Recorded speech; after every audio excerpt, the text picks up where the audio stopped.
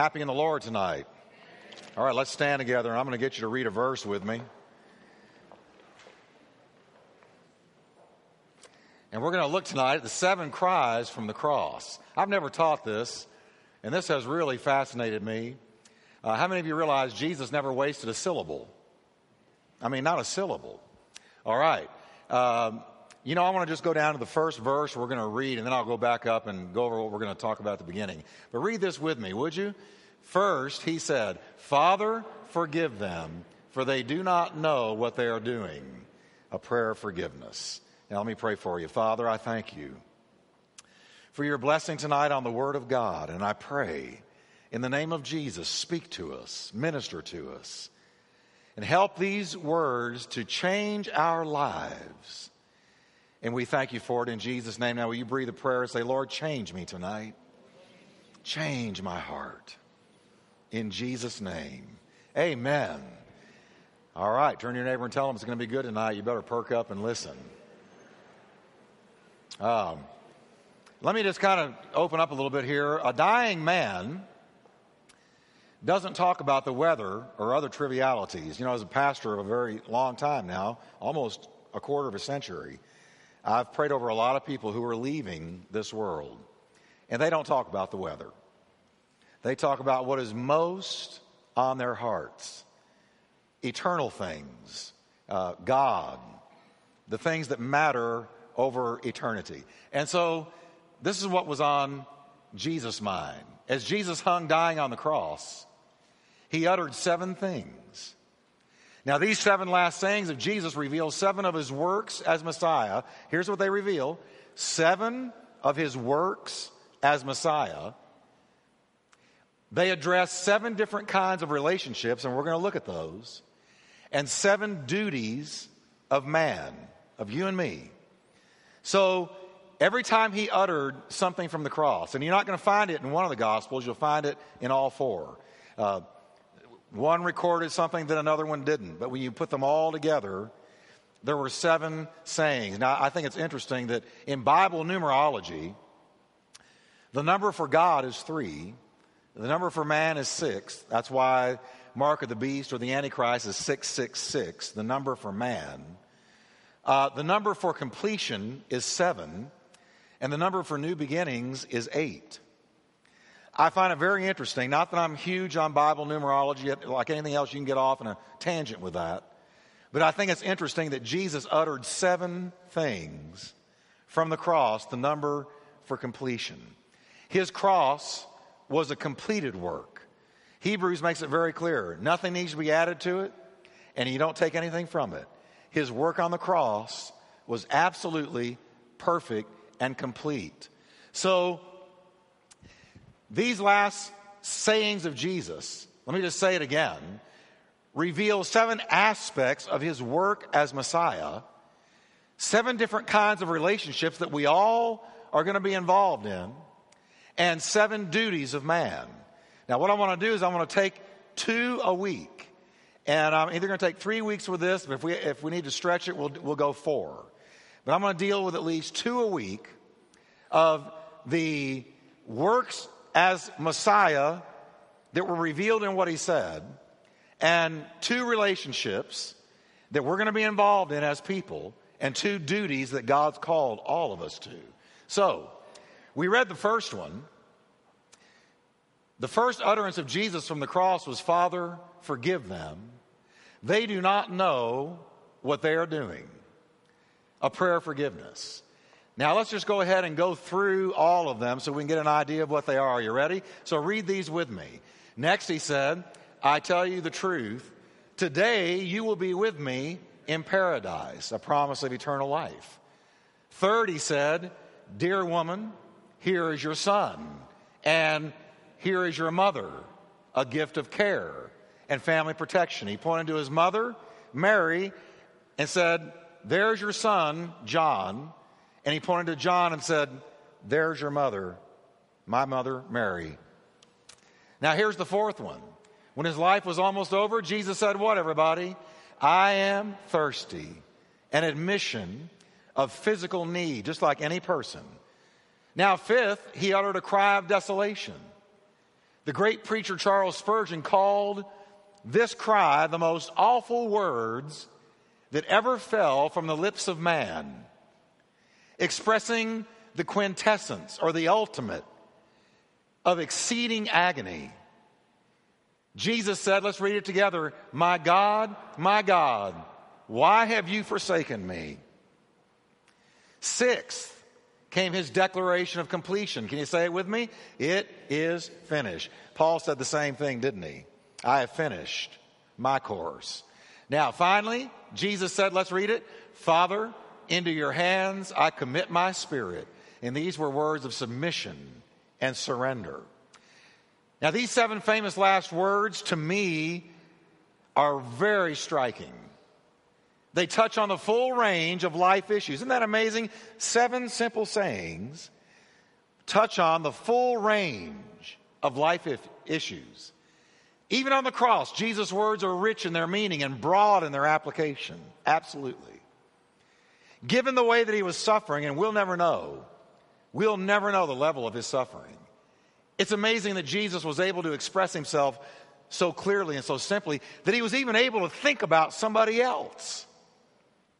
He thought about the thief on the cross, thought about his mother, thought about John, thought about those who were crucifying him. I don't know about y'all, but you put me on a cross, I'm a big baby. It's all about me. And I'm going to be telling the whole world how much I'm suffering. Amen? I'm not going to be hanging on that cross worrying about some thief I never met. I like to think I'd think about my mother, but I'd be asking her to climb up there and help me. Okay? So we've got to get a hold of, Jesus was so selfless. It's amazing. He was such a selfless person. Now, these 7 short sentences, the dying words of a dying man, give eloquent testimony to Jesus' wisdom and grace. Now, in summary, let's read these out loud. Let's just go over the 7 words from the cross one more time. Can you read it with me? The word of forgiveness, the word of salvation, the word of affection, the word of anguish, the word of suffering, the word of victory, and the word of contentment. Now, those are the 7 words, the 7 sayings of Jesus in a nutshell. Now, I want to take each one of these phrases and look at the work of Jesus Christ as Messiah. I want to look at the life relationship that it touches on, and I want to look at the duty it leaves us with. Now, here is the very first work of Jesus as the Messiah. Here it is. Jesus said, Father, forgive them. They do not know what they're doing. And I got to tell you, that just blows my mind, because if they're hanging me on the cross, I assume they know what they're doing. But Jesus said they don't really know what they're doing. And how often do people hurt you and me, and we want to chalk it up and we want to blame it on them and point a finger at them, but you know what? A lot of the time they don't know what they're doing. They don't know they're being a tool of the enemy. They don't know they're speaking out of the flesh. They don't know. Jesus looked at this crowd that had just a week before been saying Hosanna to him, welcoming him into the city of Jerusalem as he rode in on a donkey, praising him. The same faces have now turned on him. And Jesus said they don't know what they're doing. Father, I'm praying for them. Forgive them. Now, this first word shows us Jesus as an intercessor, as somebody who prays. This is his work. Did you know that? It is Jesus' work to pray. We notice that when he says, Father, forgive them, he's offering a prayer for his enemies that they will be forgiven by God. In that agony of body and soul, he prays that they are forgiven by God. And by doing that, he sets us an example. Now, I got to tell you, among the difficult commands of Jesus, and there are several that I could name to you that I think are very hard sayings. This one, praying for your enemies, has got to be at the top of the list. How many of you can agree with that? It doesn't make sense in the flesh to pray for an enemy. Your flesh naturally wants to retaliate and take vengeance and get revenge.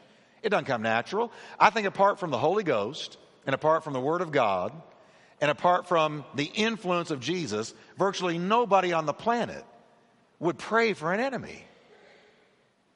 It doesn't make any sense.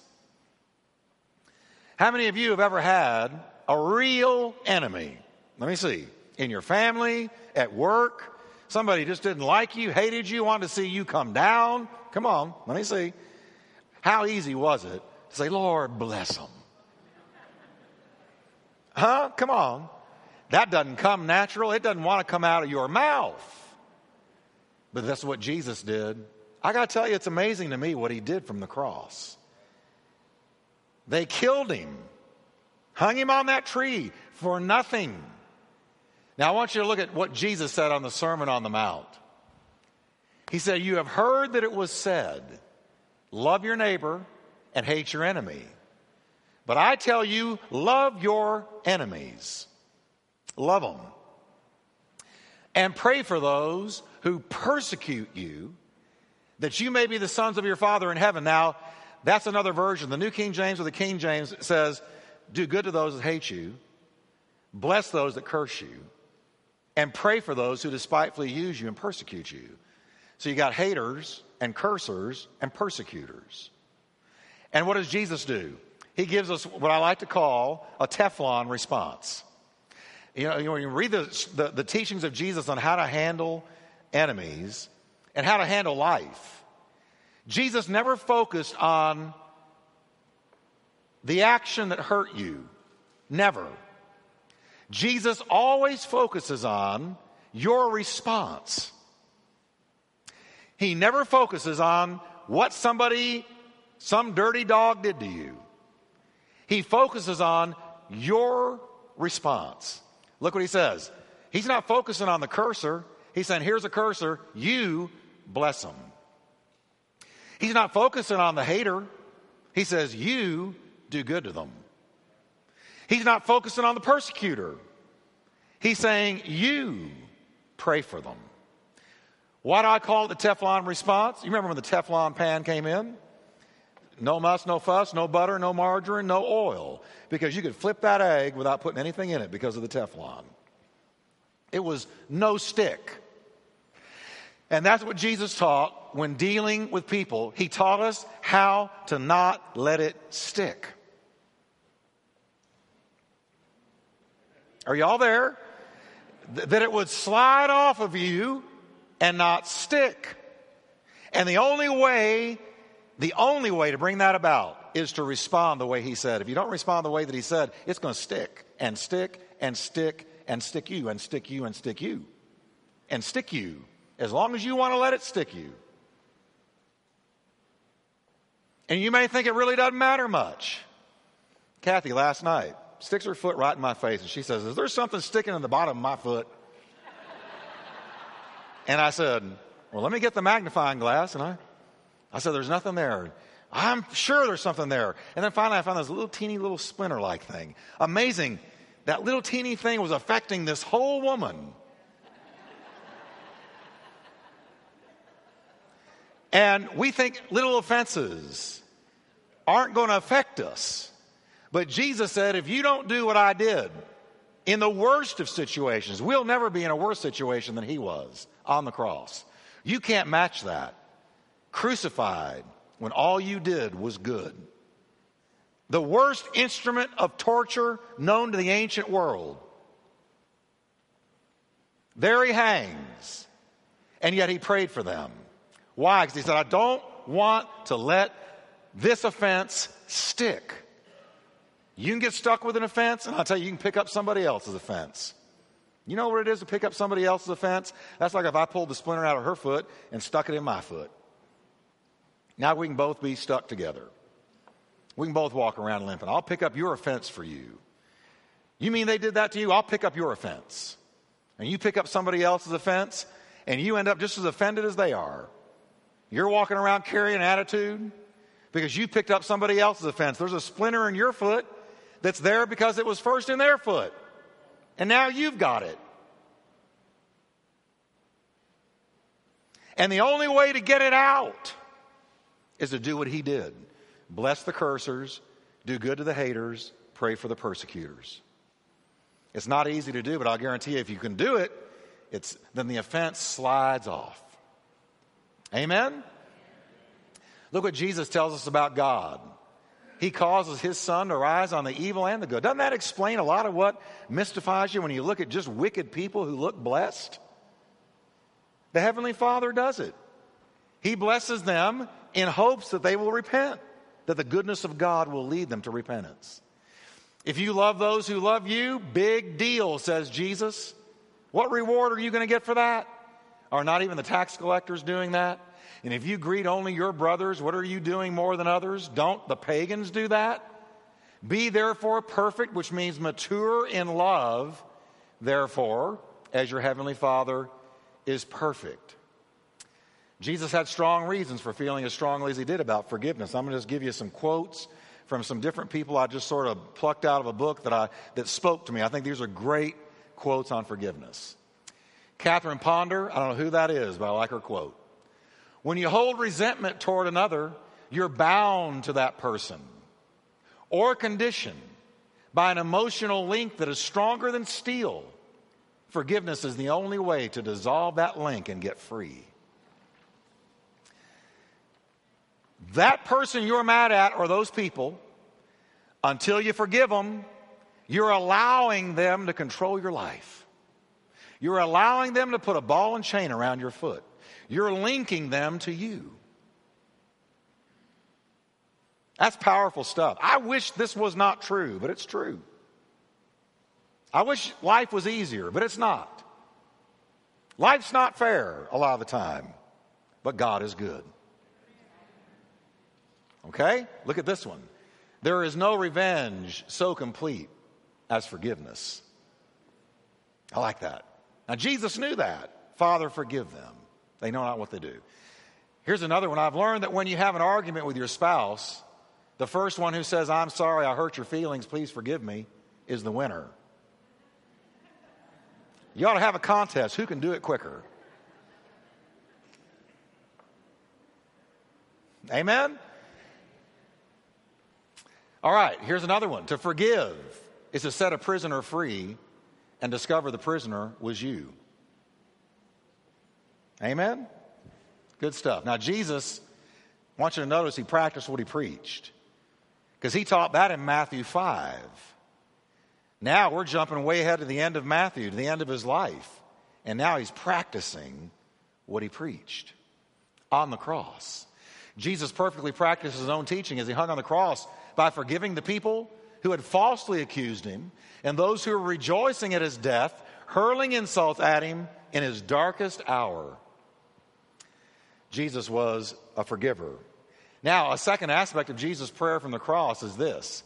As the Messiah of the world, he prayed for people.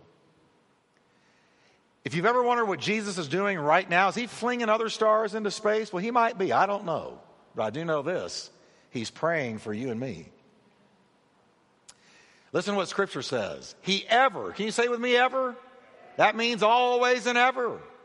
He ever lives to make intercession for us. He was praying for people when he died on the cross, and if you're a child of God, he's praying for you right now. Can you believe that? Whether or not you feel it, he is. Jesus is interceding for you right now. He's praying that you don't stray. He's praying that you bear fruit for his glory. He's praying you have victory over sin. He's calling your name before God's throne. And what he did on the cross, he's doing right now. You know, can we just thank the Lord for praying for us right now? Lord, I just thank you that you're praying for everyone in this sanctuary right now. You're praying that we don't miss the mark. You're praying for our success. You're praying for our well-being. You're praying for our fruitfulness. You're praying that we're not led into temptation, but that we're delivered from evil. We thank you for your prayers, Lord. In Jesus' name. Amen. Now, let's look at the first relationship that Jesus addressed.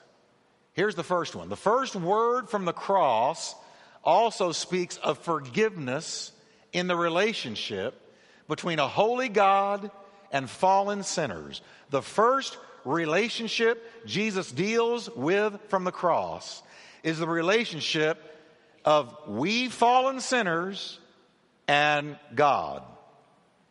Our relationship with God. When Jesus said, Father, forgive them, he was referring specifically to the men who were nailing him to the cross. But these words have a wider application, and we can claim them for ourselves. We really can. They remind us what kind of relationship we have with God. It is a relationship in which we are sinners in need of forgiveness. Period. How many of you have had to repent in the last year? And the rest of you, somebody want to come down here and teach that didn't raise your hand? We need to repent all the time, don't we? Now,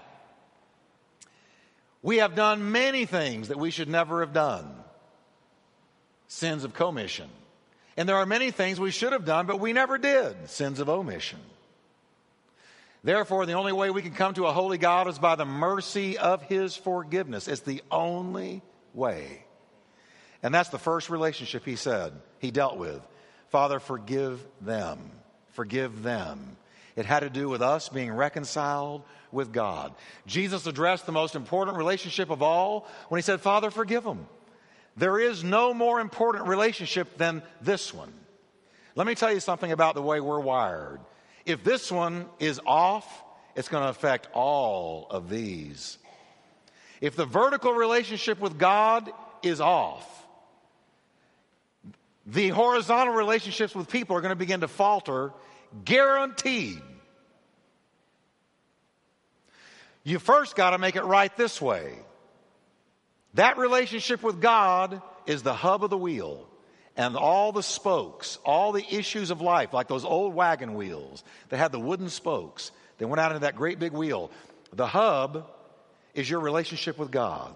If it's bad, every spoke, every issue, money, finances, well-being, peace, everything is affected by that hub.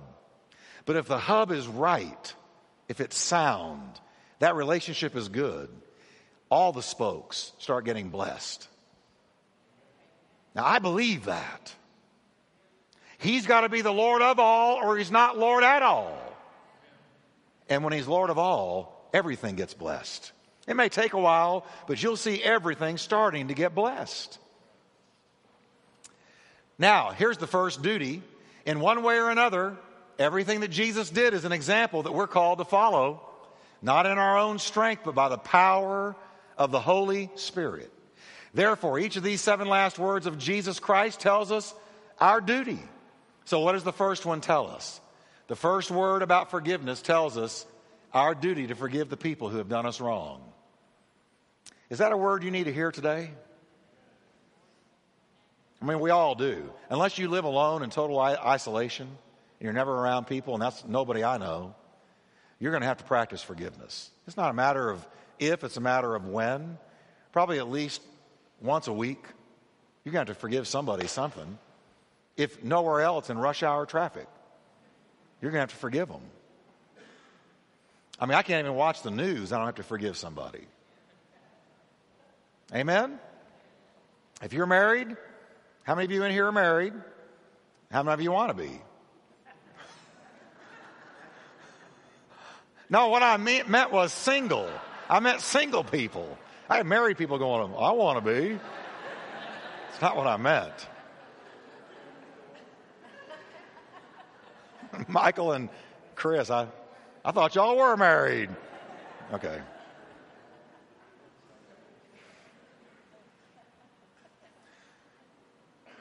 Then you're going to have to be a good forgiver, or it's never, ever going to work. Not ever. Amen. Now let's look at the second work of Jesus Christ. Then he said, that is, the thief on the cross said to Jesus, remember me when you come into your kingdom. Jesus answered him, I tell you the truth. Today, you're going to be with me in paradise. Now, this is the second work of Jesus. And what was it? Our King. Can you say with me the word King? He's our king. When he promised paradise to the thief who had prayed, remember me when you come into your kingdom. Boy, that thief got a revelation on his cross, didn't he? He turned and looked at Jesus hanging there next to him. How did he know that this was a king with a kingdom? God the Holy Ghost gave him a revelation on that cross. Remember me when you come in your kingdom. Jesus, when he said, today you're going to be with me in paradise, today he affirmed his kingship. Now I got to tell you all something. This is very important. Jesus is a king. He's our king, and that's one of his works. While he was dying, Jesus claimed the right to rule in heaven. If he has the power to promise eternal life, then he must be the king of all kings, or he could not promise eternal life. He was either psychotic or he was the King of Kings and the Lord of Lords. By the time Jesus was arrested, if you'll notice reading the Gospels, it was clear to even the casual observer, even Pilate, that he had claimed kingship. The scripture records this. Pilate summoned Jesus, and what did he ask him? He said, "Are you the king of the Jews? Are you a king?" Now I want you to look at this exchange. Jesus looked at Pilate and he said, "Is that your own idea, Pilate? Is that your own idea?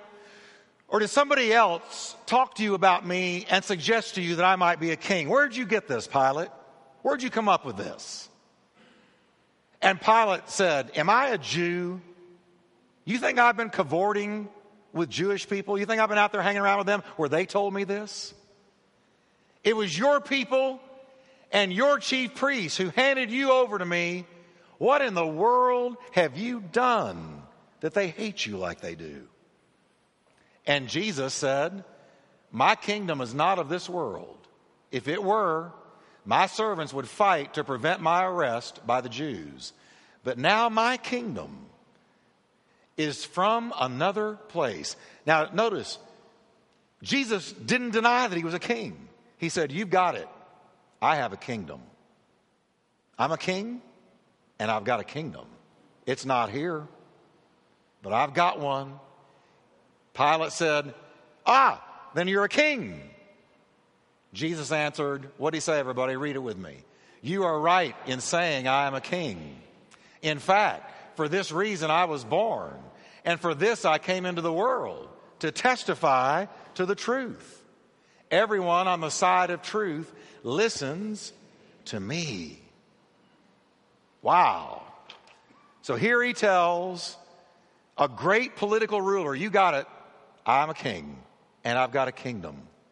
And anybody who really wants the truth will side with me and listen to me." And I can tell you that's true today. You got a lot of people out there in the media, on television, in news, saying, "I'm looking for truth. I really want the truth about stuff," but they really don't. Do y'all know how little truth ever really makes its way into our culture? Real truth? Not a whole lot. I mean real life-changing truth about God and eternity and the things that Jesus talked about. Not much finds its way into our culture. Because our culture isn't really looking for truth. They're looking for their truth, but not the truth. Their truth. Jesus said, "People don't come to me because they don't want their dark works exposed. So they avoid me. They avoid the light and they avoid the truth." Truth is a dangerous commodity to walk around with in our day. If you really want to get in trouble, go out there and tell the truth. You can speak a million lies a day and everybody will love you. But you go out there and tell the truth. Tell the truth about Jesus. Tell the truth about God. Tell the truth about the nature of man. You'll be in trouble real quick. Real quick. So, though a king, the kingship Jesus modeled is not the kingship we're used to seeing. Have you ever noticed that and thought about that? Jesus said, "Yep, I'm a king," but wait a minute. He wasn't tyrannical, he wasn't arrogant, and he wasn't cruel. He wasn't like the kings we're used to seeing. He wasn't condescending. He was not elitist in his attitude. Have you ever noticed that when a person is given a uniform or a title, it often changes them immediately? Have you ever noticed that? Jesus was a king, but he didn't act like a king because he wasn't strutting. He wasn't acting like he was a big shot. I'm going to tell you something. Very few people can handle authority successfully. I've seen people I really liked get authority, and I ended up not liking them. I could love them in the Lord, but the authority changed them. All of a sudden, they're strutting around, bossing people around, and you can tell the authority went to their head. But here's where Jesus is so different from other people. He's the king of the whole universe. But what do you find him doing? The king we celebrate today, towards whom every knee will bow, was the monarch who rode into Jerusalem on the equivalent of an old motorcycle. If I'm him, I want to ride into Jerusalem on a white stallion. If it was our day, a high-level Mercedes. Here I come. Not Jesus. It was the equivalent of an old motorcycle, an old moped. Here he comes on a lowly donkey, the king. Our King Jesus fills all that there is in heaven and earth. Paul wrote that he's the head over every power and authority. Every power in the universe has to submit to him. Through Jesus, all things were and are made. He's King of kings. He's Lord of lords. The Bible records that after he had provided purification for sins, he sat down at the right hand of the majesty in heaven as king. And yet, when he was on earth, we see our king humbling himself as a servant, washing the feet of his disciples, touching with compassion the despised leper. We see him going out into the streets in disguise. What do I mean by that? According to his own teaching, he turns up as a street person, a homeless, battered woman, or a washed-out alcoholic. And he whispers to us that if we care for them, we care for him. He identified with the lowly, the beaten down, the downtrodden, and the defeated, the have-nots. That's our king. He didn't strut. He didn't have to. But I got to tell you, he's a king. Soon, our King Jesus will return to rule the world as a benevolent, righteous, and just king. Amen? John had an open vision of Jesus' mighty return, and he wrote, and I wish you'd read this with me. It's a little bit lengthy, but boy, it's too good to miss. Let's read it. I saw heaven standing open, and there before me was a white horse, whose rider is called Faithful and True. With justice he judges and makes war. His eyes are like blazing fire, and on his head are many crowns. He has a name written on him that no one knows but he himself. He is dressed in a robe dipped in blood, and his name is the Word of God. The armies of heaven were following him, riding on white horses, dressed in fine linen, white and clean. Out of his mouth comes a sharp sword with which to strike down the nations. He will rule them with an iron scepter. He treads the winepress of the fury of the wrath of God Almighty. On his robe and on his thigh, he has this name written. Say it loud, everybody. King of kings and Lord of lords. That's our King Jesus. The second work of Jesus from the cross is his revealed kingship.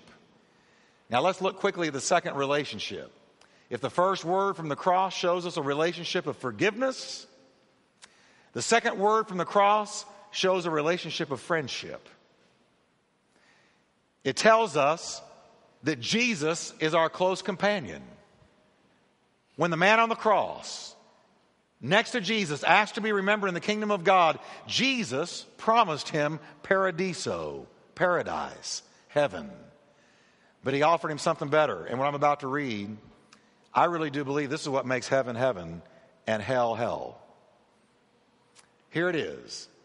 The relationship that makes paradise to be a paradise is Jesus said, today you will be, what everyone? With me. You want to know what's going to make heaven heaven? Jesus. People have said to me, do you really believe there's a burning, fiery hell? Well, I've never been there. I know the Bible uses different illustrations for hell. Fire, a place where the worm dies not. But here's what I think is going to make hell hell. There will be no presence of God. To me, if you want to put me immediately in hell, you take away from me the presence of God. Totally, fully. No presence of God. I believe that's what's going to make hell hell. If it's burning, that's not the worst of it. If it's a worm that dies not, that's not the worst of it. The worst of it is that he's totally absent. Now, what's going to make heaven heaven? Him being with him. That's what's going to make heaven heaven. The beauty of the person of Jesus Christ. Isn't it a little bit of heaven when you have a little bit of him right here and now? Isn't he what makes this life endurable?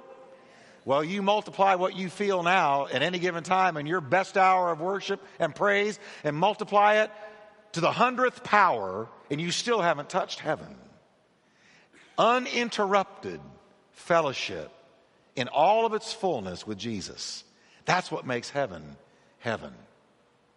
Jesus said, if I go to prepare a place for you, I'm going to come again and receive you where? To myself. That what, everybody? Where I am, that's where you may be also. I never do a funeral that I don't preach that verse, because that's heaven. And if you die with Christ, you go straight into the presence of the Lord, and your spirit is with the Lord. To die in Christ is gain.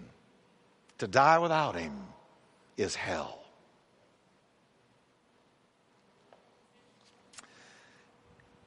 The second duty, and we're about to close here, our second duty is to confess our sins and believe in Jesus for salvation. That is what the thief on the cross did. The man that died next to Jesus and heard these blessed words, today you'll be with me in paradise. What did he do to hear those words? He repented. Without repentance, there is no relationship with God, no forgiveness, no atonement, no justification, no salvation. That's why I want to warn you. I want to warn our radio listening audience, our dear friends by radio. Listen to me. There's a message floating around out there now that you don't need to repent. That when Jesus died on the cross, it covered everybody's sin. Everybody is saved. Everybody's redeemed by the shed blood of Jesus on the cross. I'm going to tell you, that is a doctrine of demons. Because you've got to repent. If you don't repent, you've missed the message of the gospel. Watch this. The first word John the Baptist preached, and he opened up the New Testament. There he is preaching at the riverside. What did he say? Repent, for the kingdom of heaven is at hand. His baptism ministry was called the baptism of repentance. Mark 1:3 says, so John came, baptizing in the desert region and preaching a baptism of repentance for the forgiveness of sins. Sins aren't covered unless you repent. Jesus preached repentance. After John was put in prison, Mark tells us in chapter 1, verse 14, Jesus went into Galilee, proclaiming the good news of God. The time has come, he said. The kingdom of God is near. Then what did Jesus say? Repent and believe the good news. That's what Jesus said. Then you come to the day of Pentecost, after the Spirit of God fell. Peter stood and told the stunned crowd, read it with me, repent and be baptized, every one of you, in the name of Jesus Christ for the remission of sins. And 3,000 people repented. What must we do to be saved? He said, repent. You can't let go of repentance. As the thief on the cross did, we too must repent, and we learn this in the second saying of Jesus and what happened between him and this thief. He makes the same promise to anybody who's sorry for sinning and comes to him in faith. So let's stand together and let's just read in summary, these last two utterances, what were they? The word of forgiveness as he who prays for us, and the word of salvation as the king who opens heaven's door. You know, I want to pray for you. I want to pray, don't let an offense stick. And I want to pray, don't pick up somebody else's offense. Have the Teflon response and let it go. It's not easy to do. I'm going to tell you, I'm probably worse at it than most of you. But I have to do it. You've got to do it. You got to do it. Don't walk around carrying somebody else's offense. Let it go. God wants to bless you. You're not doing the person whose offense you're carrying any favor. You're enabling them to continue with the offense because now you're carting it for them. You're not helping them. And you're not helping yourself to not forgive an offense. Amen? So, Father, we just thank you right now tonight for your blessing. We thank you, Lord Jesus, for your death on the cross and these first two utterances that came from your mouth, dealing with such crucial issues of life. Lord, help us to glorify you. Help us to walk in repentance. Help us to walk in forgiveness. Help us to walk free. In Jesus' name. Now, in closing, I want you to take a minute. If you need to say, Lord, forgive me. Lord, I give up an offense. Lord, I'll let this offense go. Do it.